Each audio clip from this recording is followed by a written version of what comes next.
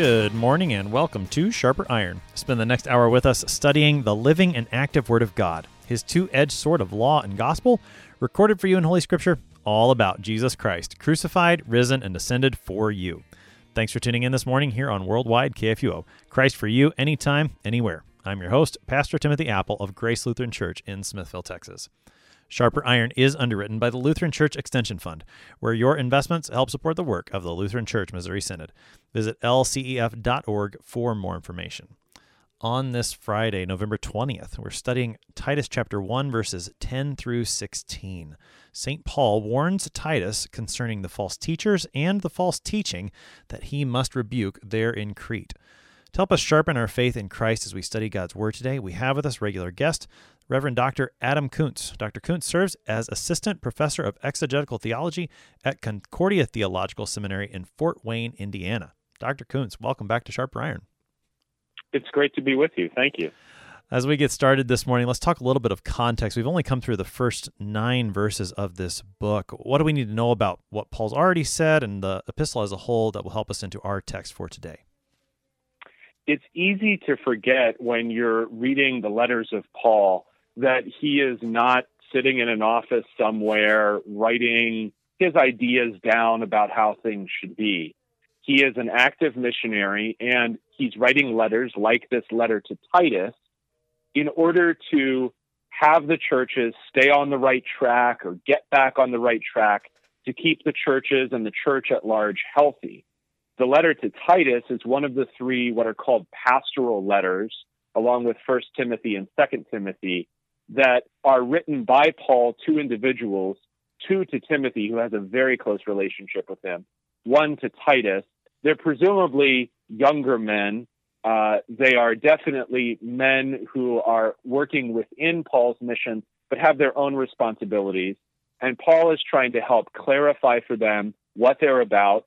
And just before our passage, Paul is trying to help Titus identify how he can find good pastors, good overseers for the churches on the island of Crete, which is in the Mediterranean, roughly between, if you were going southeast from Greece, between Greece and Israel. And Titus is there working on Crete, and Paul has just given him a set of qualifications, very much like 1 Timothy 3, to identify what a good pastor would look like.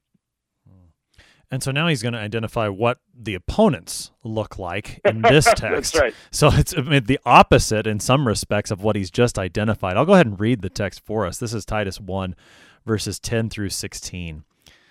For there are many who are insubordinate, empty talkers and deceivers, especially those of the circumcision party.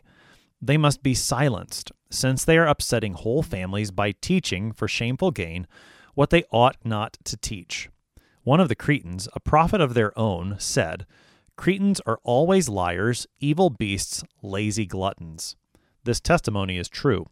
Therefore, rebuke them sharply, that they may be sound in the faith, not devoting themselves to Jewish myths and the commands of people who turn away from the truth. To the pure, all things are pure. But to the defiled and unbelieving, nothing is pure, but both their minds and their consciences are defiled. They profess to know God, but they deny him by their works. They are detestable, disobedient, unfit for any good work. That is Titus 1, verses 10 through 16. Pastor Koontz, the text starts, Paul identifies many who are insubordinate, which reminds me a little bit of the conversation I had with Pastor Adam Philippek yesterday. We were talking about how Paul begins by identifying himself as a servant or a slave of God, and the importance of a slave living under the master and doing what the master says to do and saying what the master says to say. Paul, in the qualifications for elders, he starts by telling Titus that he left him there in Crete to put what remained in order. And it seems that this word insubordinate relates to both of those things. What's going on with the insubordination, these many, and their empty talk and deception?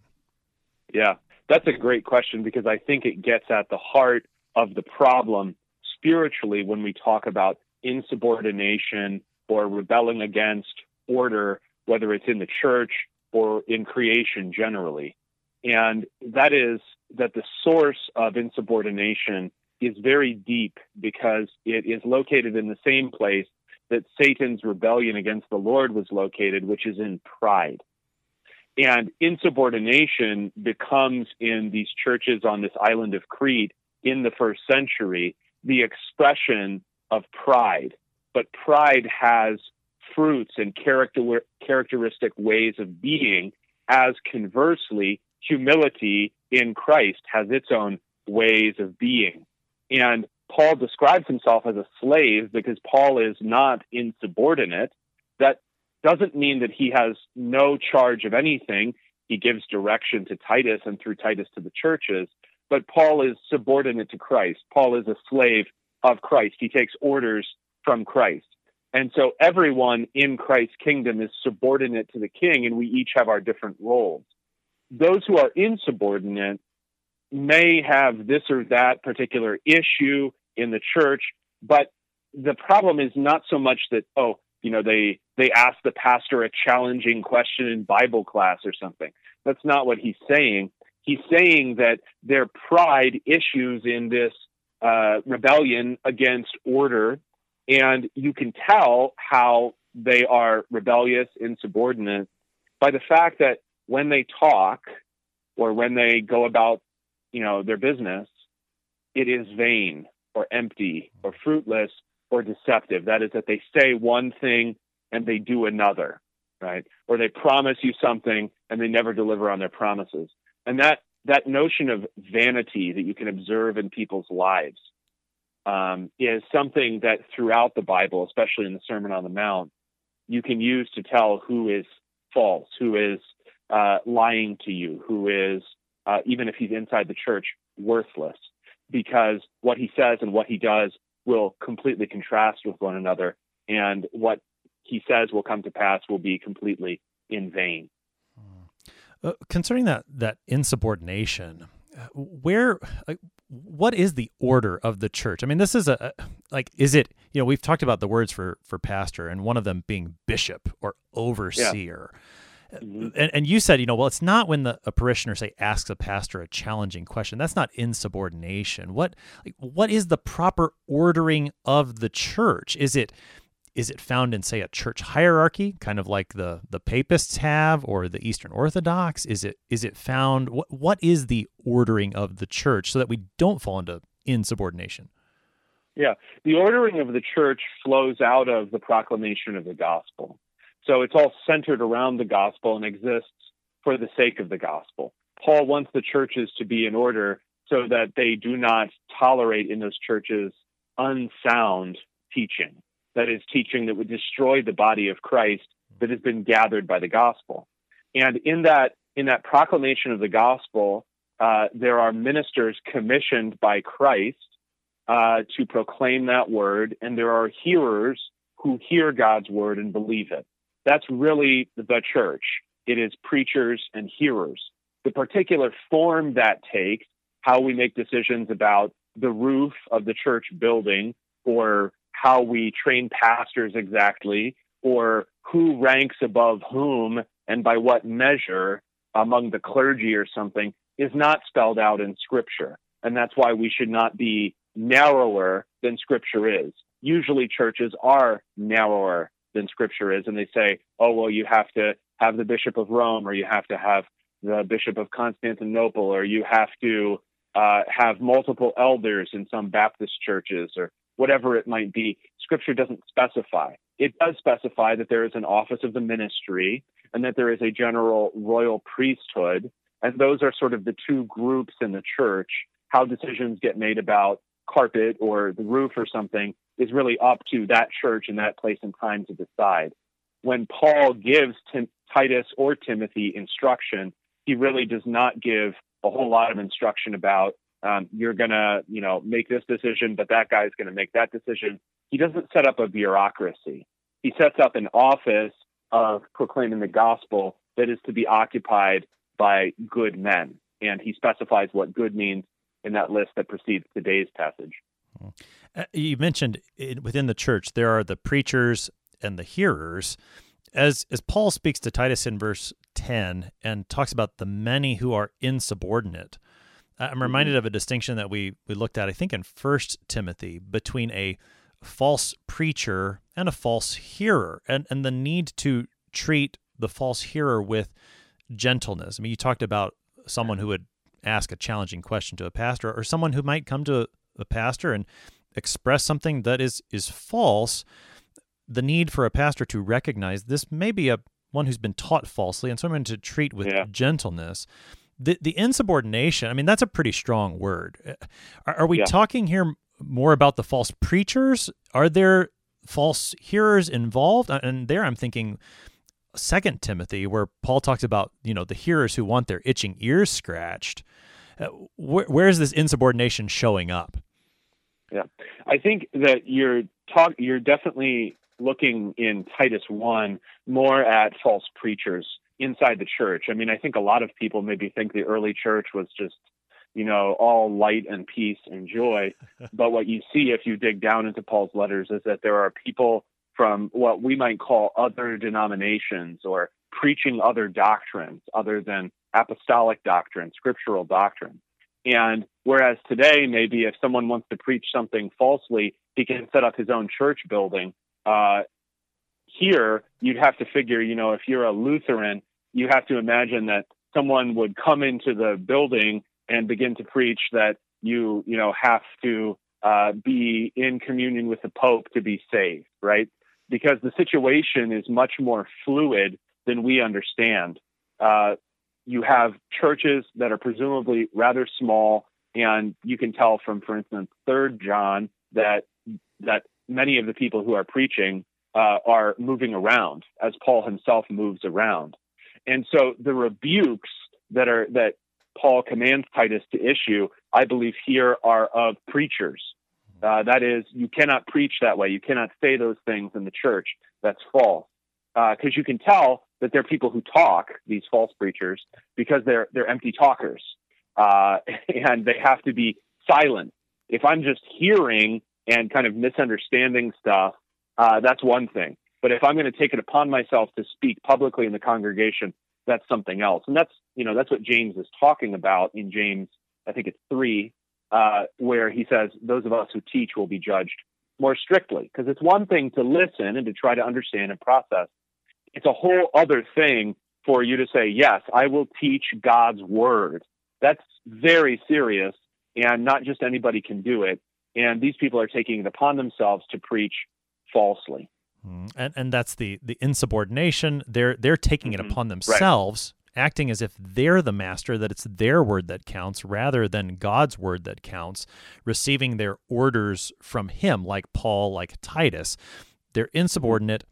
They've got this vain speech. It's empty. They're deceptive. And Paul singles out particularly for Titus those of the circumcision party. Who is the circumcision party? Those are people who believe it is necessary to be circumcised, that is, to practice some form of Jewish law in order to be saved. And they are familiar to you from some of the disputes in Acts. They should also be familiar from the problems that Paul faces in a variety of places, Colossae to some extent, but really in Galatia. So he addresses this at length in Galatians. It seems to me, this is a speculation, that they are Paul's main doctrinal opponents everywhere he goes, which is why he has to explain so carefully, even to people he doesn't know, like the churches in Rome, what his teaching is. He says, I am not ashamed of the gospel, meaning I'm not ashamed of what I preach as true. And he has to explain very carefully how his teaching doesn't lead to lawlessness, but you're not justified by circumcision. The reason he has to go into that at such length, especially in Romans, is because people who believe it's necessary to become in some way Jewish in order to be saved, in addition to believing in Christ, those folks are everywhere. Sometimes they follow Paul, sometimes they seem to precede Paul, but they're everywhere that his mission is, and they're speaking another gospel. And I think that makes sense in terms of when you look at Paul's ministry as a whole. He generally gets to a new place. The first place he goes is the synagogue, where there's going to be people who are Jewish. And so, that's a part of his his world and his ministry is that there are a lot of people who are circumcised already, and that was a big part of their identity prior to becoming Christian. So that, I mean, I guess my point is, I think that makes sense, that that would be his primary doctrinal opponent almost everywhere he goes. Now, having said that, I don't know, and I've only been in Smithville for the 10 years of my ministry, but I don't know that I've ever had anybody show up in church and demand that people be circumcised if they want to be a part of this church. So how is this applicable today? If that was such a big doctrinal opponent of Paul in the first century, is it still a doctrinal opponent of Christianity today? And if so, where do we see it? Yeah, you would have to look for anywhere that Bible teaching is replaced by the inventions of men. And because that is possible anywhere for any preacher, a preacher has to look for himself to make sure that he is true to Scripture rather than to his own imagination of how things should be and what people should do. And you would also have to look for examples where rules made by men are imposed as if they are necessary for salvation. This is definitely part of a lot of debates in the church because the church has to have some kind of rules, but it is certainly part of debates over worship styles, over mask policies and government mandates. The underlying theological issues are usually a lot deeper than, what news sources do I believe? And I think they concern the gravity with which we take certain outward marks, right? So can I go to church and, it's a Lutheran church, but they don't sing any Luther hymns ever? Is it still Lutheran, right? And that's kind of a silly example. But the issue here is the constant human tendency that Jesus rebukes in the Pharisees to ignore God's commandments and replace them with men's qualifications, right? And it's not that men's qualifications are per se evil. They're only evil when they replace God's commandments. So Paul doesn't oppose, for instance, circumcision categorically for anybody. And he's not telling people who are ethnically Jewish, no, you can't circumcise your sons. He's saying you can't impose that as a requirement for salvation. It can't become a barrier between someone and Christ. And that is kind of the basic theological issue. And it's something that crops up really perennially through church history. In the New Testament, it seems a little weird to people because they're not familiar with someone saying this. So you can find this actual teaching within some elements of Messianic Judaism today. So Sure. What is old is always new, Right. And I think, that connects a lot, the way that you laid that out, connects to this matter of insubordination. And so when we demand, if I can use the other way, when we demand subordination to the commandments of men as if that's going to save, then we're actually being insubordinate because we're being insubordinate toward God. Yes, right. Exactly. Yeah, and that's a great way to say it because, and the issue here is that the person may not say, for salvation, I'm requiring this for salvation, but the effective force of it, whatever verbiage he's using, the force of it is, well, you're not really a Christian if you don't do X, Y, or Z thing that I'm requiring, right? And that happens so frequently through church history precisely because human beings are always seeking in their sin to be justified by something other than faith. I mean, it's offensive to a lot of people on some level that you're justified by what someone else did and by trusting in him.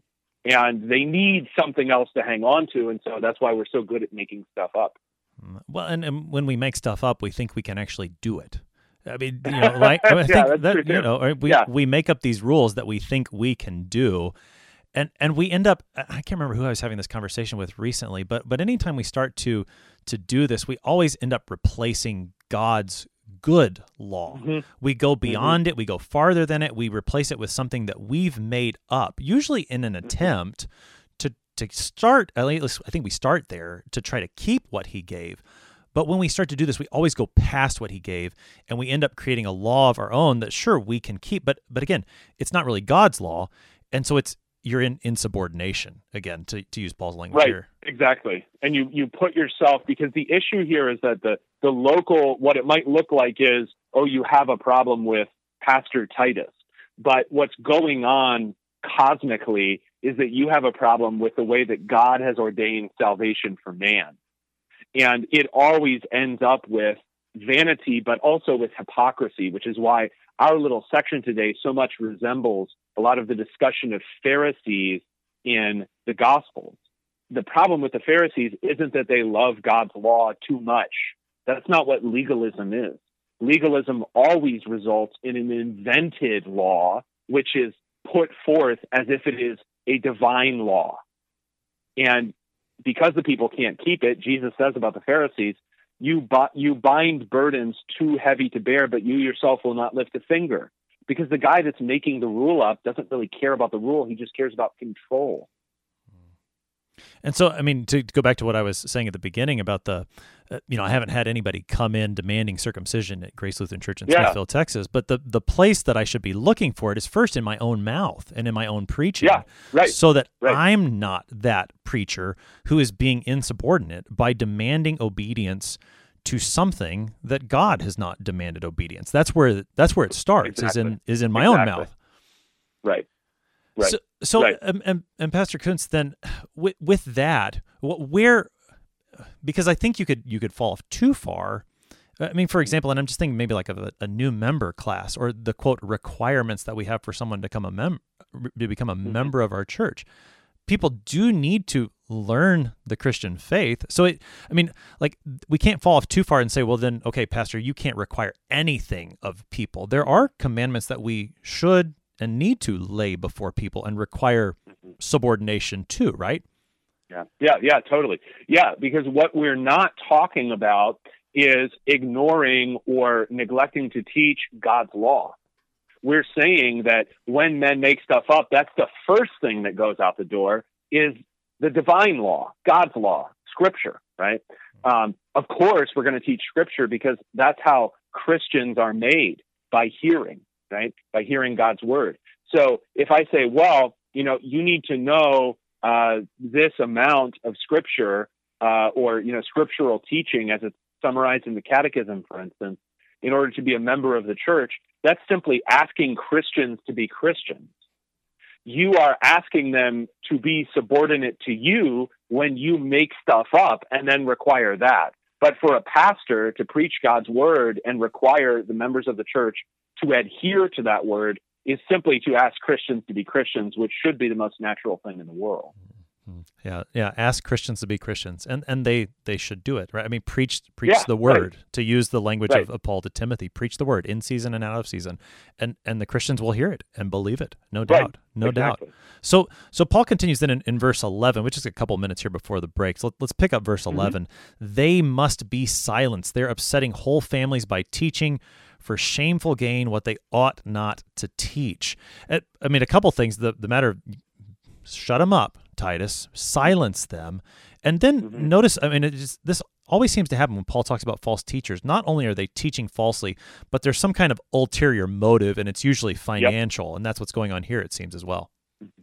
Yeah, exactly. Because we've talked a lot about their false teaching, but you don't just need their teaching as a witness to their falsehood, to their evil. You also have their life. And their life is characterized by troubling people, upsetting them, bothering them. They do this too in Galatia, troubling and upsetting the Gentile Christians who aren't circumcised. And they also do it for their bellies, right? So Paul will say elsewhere of false teachers, their God is their belly. All they do is try to satisfy themselves. And so they take and take and take and take. That's the pattern also of the, quote, super apostles in 2 Corinthians. Paul's pattern is very different. He doesn't take and take and take from people. And if they don't have money, he works and supports himself so that the church is not burdened. So you can tell from their pattern of life, they're not willing to give an inch of their comfort away, but they will take from you all day to, in Galatia, enslave you to themselves.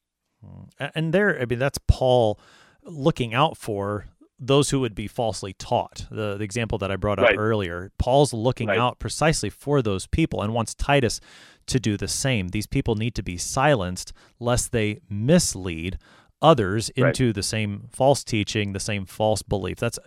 I just got done teaching the Sixth Petition in catechism class, and that's what the devil, the world, and our sinful nature always looking to lead us into is false belief. And that's what Paul's concerned with here, and he wants Titus to be concerned with the same. We're going to go ahead and take our break here on Sharper Iron. We'll be right back. Please stick around.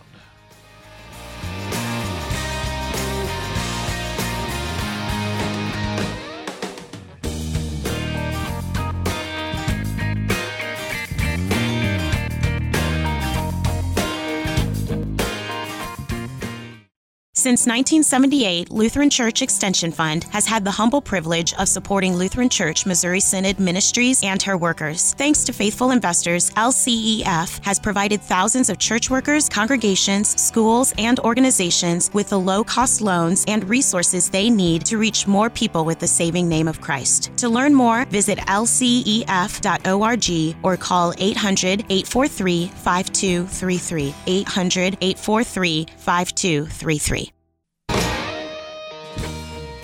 Welcome back to Sharper Iron. It is Friday, November 20th. We're looking at Titus chapter 1, verses 10 through 16. We've got the Reverend Dr. Adam Koontz with us. He serves as Assistant Professor of Exegetical Theology at Concordia Theological Seminary in Fort Wayne, Indiana. Dr. Koontz, prior to the break, we left off after verse 11. Verse 12 of this chapter is one of the stranger verses, if I can say it that way, in the Scriptures. Paul quotes a Cretan prophet. I'll read it again. One of the Cretans, a prophet of their own, said, "Cretans are always liars, evil beasts, lazy gluttons." Before we talk about what the quote actually is, let's just talk about the matter of Paul quoting a Cretan prophet who presumably is pagan. We know he quotes the Old Testament, he draws from that, but what's he doing quoting a Cretan prophet? And he does so, he says, this testimony is true. So I mean, what's going on here? So he's quoting probably Epimenides, who is a sort of sage of the Cretans. And because we're in the first generation of church life on Crete, Epimenides is necessarily a pagan. What Paul is quoting is a characterization of Cretans by a Cretan as a group that could be looked at by modern people as racist. I'm not, honestly, for myself, sure what that word means anymore because it's used so often. It's kind of evacuated of meaning. But what Epimenides is doing to his own people is making a characterization of his people. They're this way, they're that way. It would be as if I said, all people from Appalachia are quick to anger and know how to use guns. Is that true of literally everybody that I grew up with, up and down, the Appalachian mountain chain? Probably not. Is gun ownership common? It sure is. So it's a group characterization. I think for Paul, it's a little bit tongue-in-cheek. This testimony is true. That's sort of the punchline there at the beginning of 13. But what he is saying is that, one of them, that's what it literally is in Greek, one of them, a prophet of their own, said, and prophet is also sort of tongue-in-cheek. I think a lot of times, maybe because of how we read Scripture in public, I think we're missing a little bit of the humor.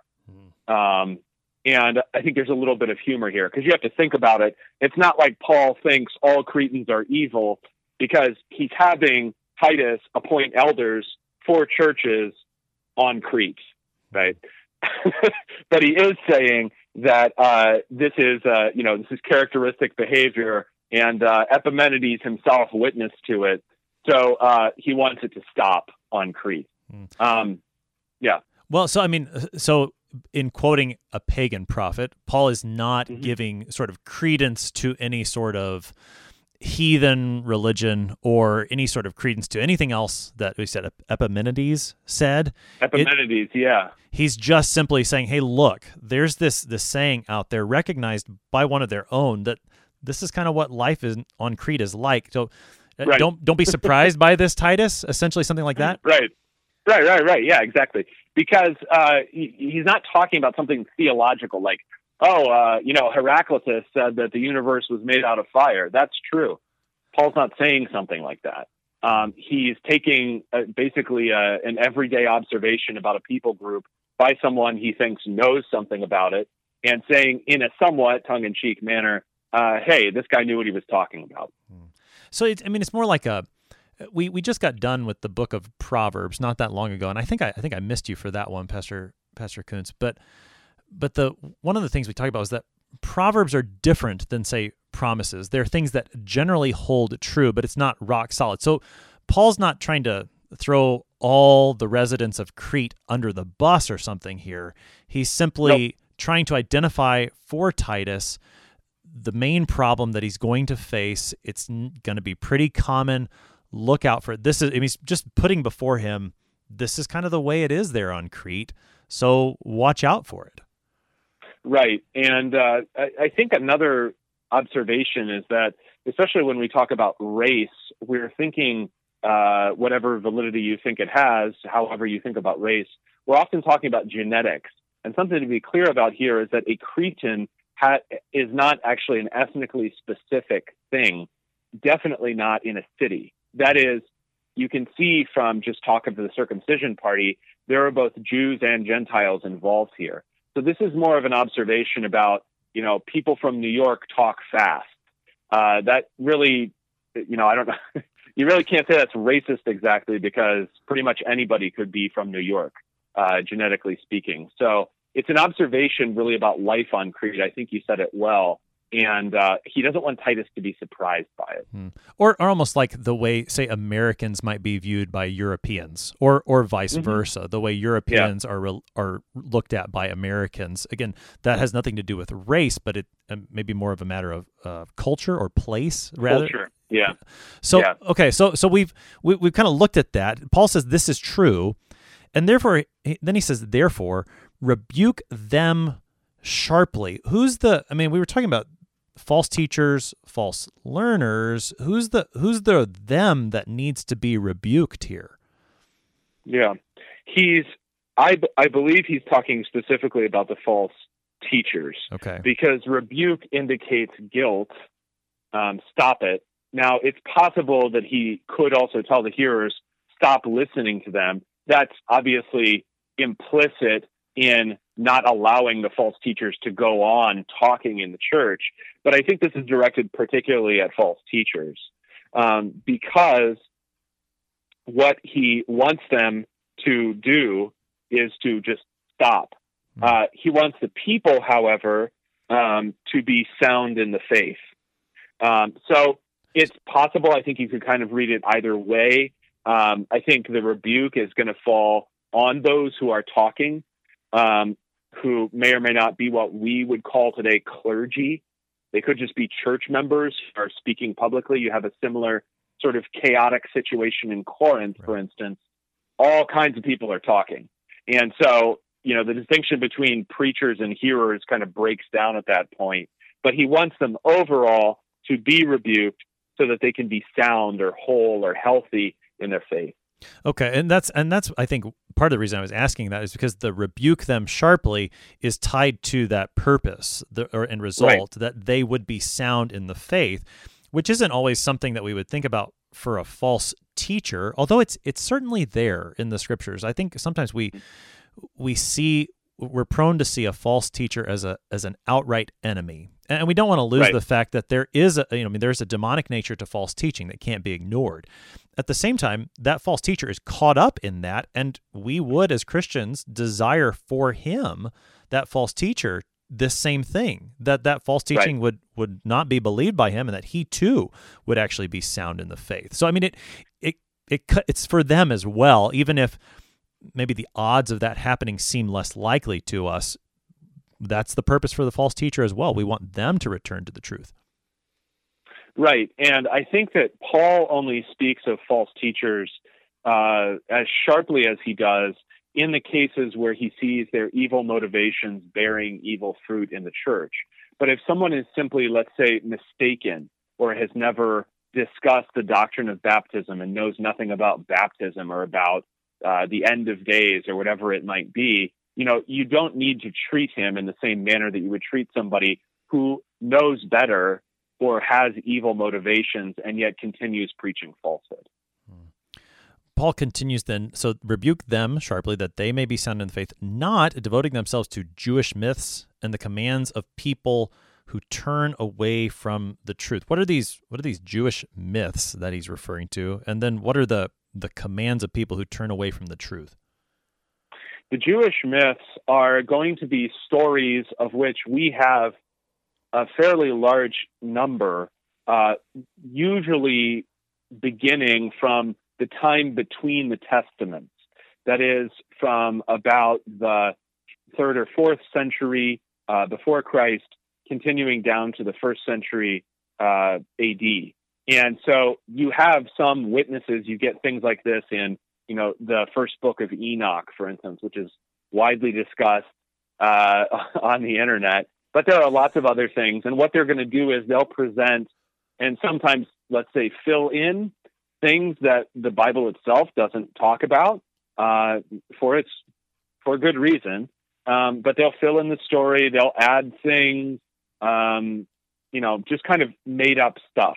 And what happens here is that when people are seduced by false teaching, they're both enslaved to those who are talking to them for shameful gain, and they believe a story about the world and about themselves that is wrong.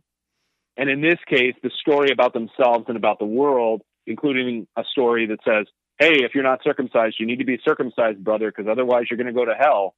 That story is part of these Jewish myths that Paul rebukes. On the basis of those myths, they also hear and begin to believe commands of people who turn away from the truth. So this is a case where your doctrine, your just straight doctrine, how did the world come to be? Who made the world? Is the world sinful? Who redeemed the world? Those doctrines are the basis of church practice. And when you have false doctrine, you also have false practice, which is what those commands are aiming to produce. They're going to produce false practice on the basis of the false doctrine of Jewish myth. Since you brought it up, just briefly, those books or those myths that come between the Testaments, we would often refer to that as the Apocrypha, correct? Well, or are you thinking? Are you saying something else?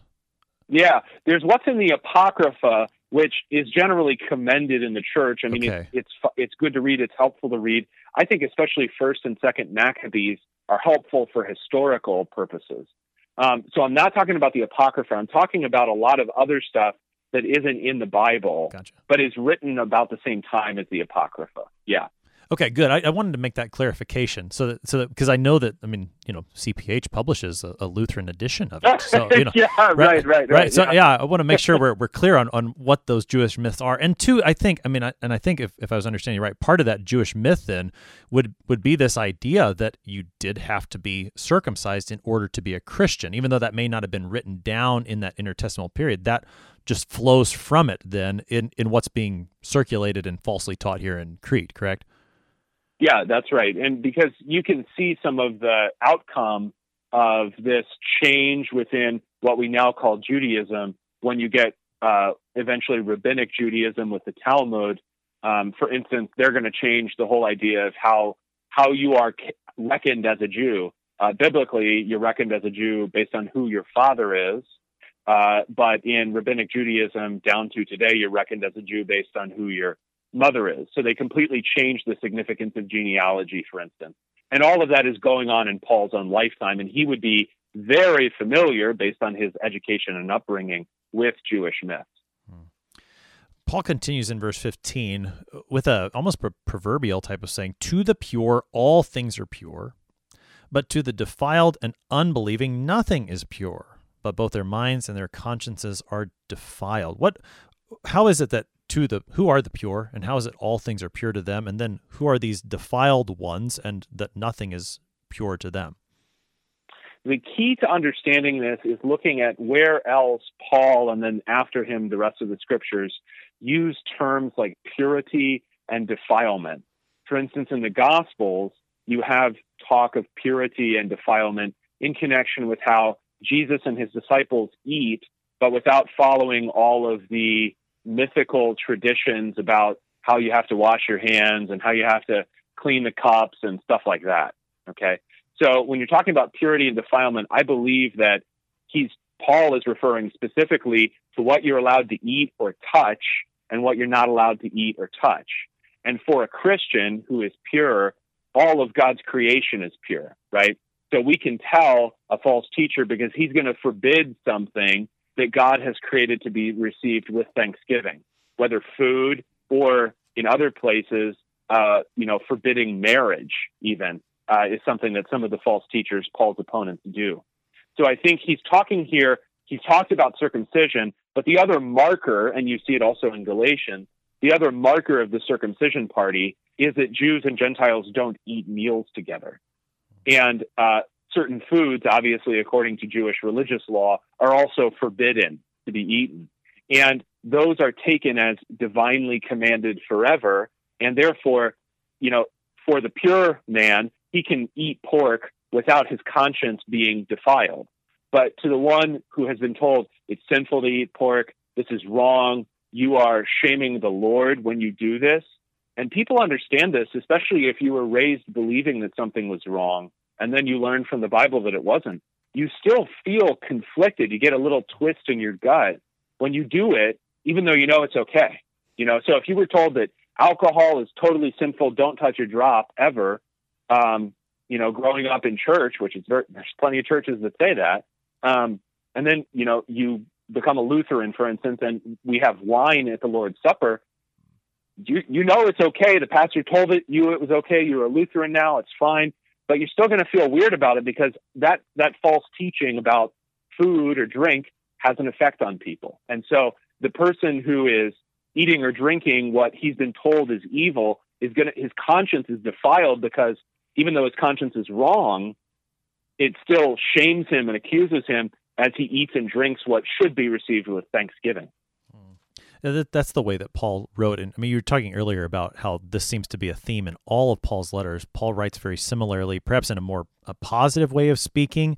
In 1 Timothy 4, he talks about those who would forbid marriage and require abstinence from certain foods.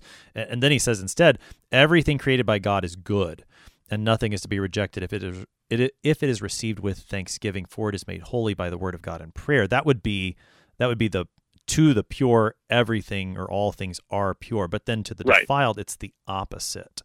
And he says, so what's the cure to this? What's the cure to a defiled conscience and mind? Yeah, the cure is sound teaching, because we're not talking about, I'm not used to eating this. It grosses me out. We're not talking about your gag reflex based on what you're used to eating or you like to eat. We're talking about I'm eating this or I'm drinking this, and I was told my whole life that eating or drinking animal products was evil, and now somebody's saying, "Hey, here, have this burger." What's happening in my conscience is that my conscience is in conflict with what I'm doing, and Paul doesn't actually say that that's how a Christian lives. He says, "I serve my God with a clear conscience," right? And so your conscience works whether or not the stuff in it is sound or true. So the cure for a defiled conscience is the truth. First of all, that your sins are forgiven for the sake of Christ. Second of all, that Christ has not forbidden you to, eat or drink anything. He instead commands you to receive these things with thanksgiving. So when the conscience is defiled, there's a combination of forgiveness and also wholesome teaching that has to go on so that conscience can be repaired, amended, healed. Because otherwise, what happens with people's consciences is that they're constantly accusing themselves on the wrong basis, or they don't know that they've been forgiven, and they become despairing or maybe even prideful, and then reject the Lord altogether. So even on things that seem like minor issues, like, is it okay to drink alcohol, let's say even only at the Lord's Supper, these sorts of questions, those have to be decided by God's word, because the conscience lives out of truth or falsehood, but something is going to be telling you whether it's right or wrong. So we want the truth to tell you whether it's right or wrong. And I don't think this is the issue in Titus, but elsewhere in Paul, he talks about those who are weak and strong. And I think he uses the words weak and strong faith, but maybe we could talk about weak conscience, strong conscience.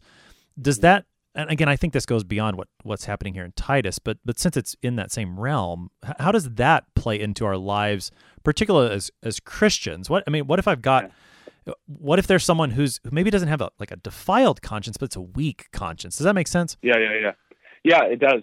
Because, well, I think they're totally related. I mean, I think the weak, in the case of Romans or 1 Corinthians, the weak are those whose conscience is actually more tender than it needs to be. They think that if you touch anything that has anything to do with any pagans whatsoever, you are endangering your salvation. Okay? And Paul wants the strong in Romans and 1 Corinthians to bear with the weak, bear with their, ongoing inability to see what is actually okay. And so it's very much related, because the weakness in faith, is actually being overly tender in one's conscience, which is not something that Paul's going to condemn, even though it's implicit in Romans and 1 Corinthians, and it's explicit here that they need to be taught what is truly sound, what God's word actually says, so that they can become stronger in their faith. Right. So the cure, again, is, and that the word for sound doctrine that we get in the pastoral epistles is more like healthy doctrine, good doctrine. Exactly. It cures. That's the image that's there. And so when a conscience is defiled, or when a conscience is overly tender, it is the true word of God that is needed, which Paul is going to get to in this epistle. Here he's still, we'll get to the sound doctrine in chapters 2 and 3 particularly. Here he's still dealing with the matter of false teaching. The text for today, verse 16, concludes, they, that is the false teachers, the defiled conscience ones, they profess to know God, but they deny him by their works. They are detestable, disobedient, unfit for any good work. Strong language again. What's this? They on the one hand, their mouth says they know God, but their works show opposite. What's the dynamic at play? Yeah, and people get confused about this because, it's understandable, and because people don't want to come off as arrogant. But people get very confused between, on the one hand, knowing that as a Christian you still commit sin and need to repent of sin. That is one thing, and that is true, right? On the other hand, Scripture talks differently about how a false teacher's works deny what he says with his lips. And that's a much more serious accusation. And it's not something as simple as saying, I repent of my sin, I am sorry for my sin. And so Paul is not condemning people simply because, they sin and all sin is contrary to God's will. And, that's kind of obvious. The case here is that they say that they know who God is, but their works, their obsession with power, their desire to enslave their hearers, all of the things that they're doing show that they don't know the God who has freed mankind in Jesus Christ. They don't know him. Otherwise, their ways and their works would resemble his. So when Paul is talking about how he operates like Jesus does. If someone needs something, he helps them. If they don't have enough money, he'll support himself so that they're not burdened. He gives of himself as Christ gave of himself. The false teacher is known by how he is, which is a way opposite to Christ. Well, and that's not all that different from, again, the positive picture that he gave us in the previous text. You think about the qualifications that he lists for the overseer, for the elder, for the pastor. I mean, a lot of it deals with how he conducts himself. Where is it? Verses 7 and following, all those things. He must not be arrogant or quick-tempered or a drunkard, violent, greedy for gain, none of those things. Instead, hospitable, a lover of good, self-controlled, upright, holy, and disciplined, etc. And again, we talked about this a little bit yesterday. It doesn't mean that the pastor is sinless. because he's not. Right. The pastor is Right. a sinner who receives forgiveness from Christ. But, and again, maybe to try to tie this with insubordination too, when you're living under a master, your life starts to look like what the master does and says himself. That should be true of the pastor, and when it's not, then now you're dealing in the realm of false teacher here. So it's I think I said it kind of jokingly at the beginning, but it's true to a degree that on the one hand you've got the qualifications for overseer. That's what his life looks like. When your life isn't qualified, that's what it starts to look like in this text. Right, and you have something that is the mirror image, the sort of evil twin of the picture that Paul paints in 1 Timothy 3, when he talks about the knowledge of Scripture and what Scripture is for. Or is it? I'm sorry, it's 2 Timothy 3. That's right. When he talks about Scripture in 2 Timothy 3, it's breathed out by God. And then he goes on in 2 Timothy 3:17 that the man of God may be competent, equipped for every good work. Right? So where does a pastor's fitness come from? It comes from knowledge of Scripture, use of Scripture, the sound teaching of Scripture. When the man is a false teacher, he becomes the opposite of what he should be, and he's unfit for any good work. He becomes a useless instrument, right? He becomes, some sort of tool that is completely bent out of shape. Just throw the thing away. And so the rebuke that Titus has to issue is a rebuke to instruments that, I guess if I bend something badly enough, it's not going to do the job that I need it to do, but it might do some damage to somebody. So Titus needs these folks out of office before they do any more damage. A strong warning that's throughout this text. We've got about 2 minutes, Pastor Coons. Give us a summary with all this language of warning. Give some good news. Tie it to Christ and his saving work for us. Yeah. Well, the warning is strong because the stakes are so high. Because the stakes are actually people's salvation. People are saved by sound teaching. People are damned. They go to hell when their itching ears hear the false teaching that every sinner naturally loves. And Paul's passion for the church and for the churches in Crete and for the Cretans is that they would only hear sound teaching in the church, that they would not be deceived, so that they can be led on the right way, so that they can hear the voice of Jesus in Jesus' under-shepherd. And, faith comes by hearing. So they need to hear the right stuff, the good stuff, the true stuff, and they're going to hear that from Titus as he follows the instructions of Paul. Reverend Dr. Adam Koontz serves as Assistant Professor of Exegetical Theology at Concordia Theological Seminary in Fort Wayne, Indiana, helping us this morning with Titus chapter 1, verses 10 through 16. Dr. Koontz, thanks for being our guest today. Hey, thanks a lot. False doctrine hurts. False doctrine is not the healthy, life-giving doctrine. It must be rebuked. Those who teach it must be rebuked so that they would return to the sound doctrine and so that the sound, healthy, life-giving doctrine in Christ would be proclaimed for the forgiveness and salvation of all who believe. I'm your host here on Sharper Iron, Pastor Timothy Apple of Grace Lutheran Church in Smithville, Texas. Thanks for spending the morning with us. Talk to you again next week.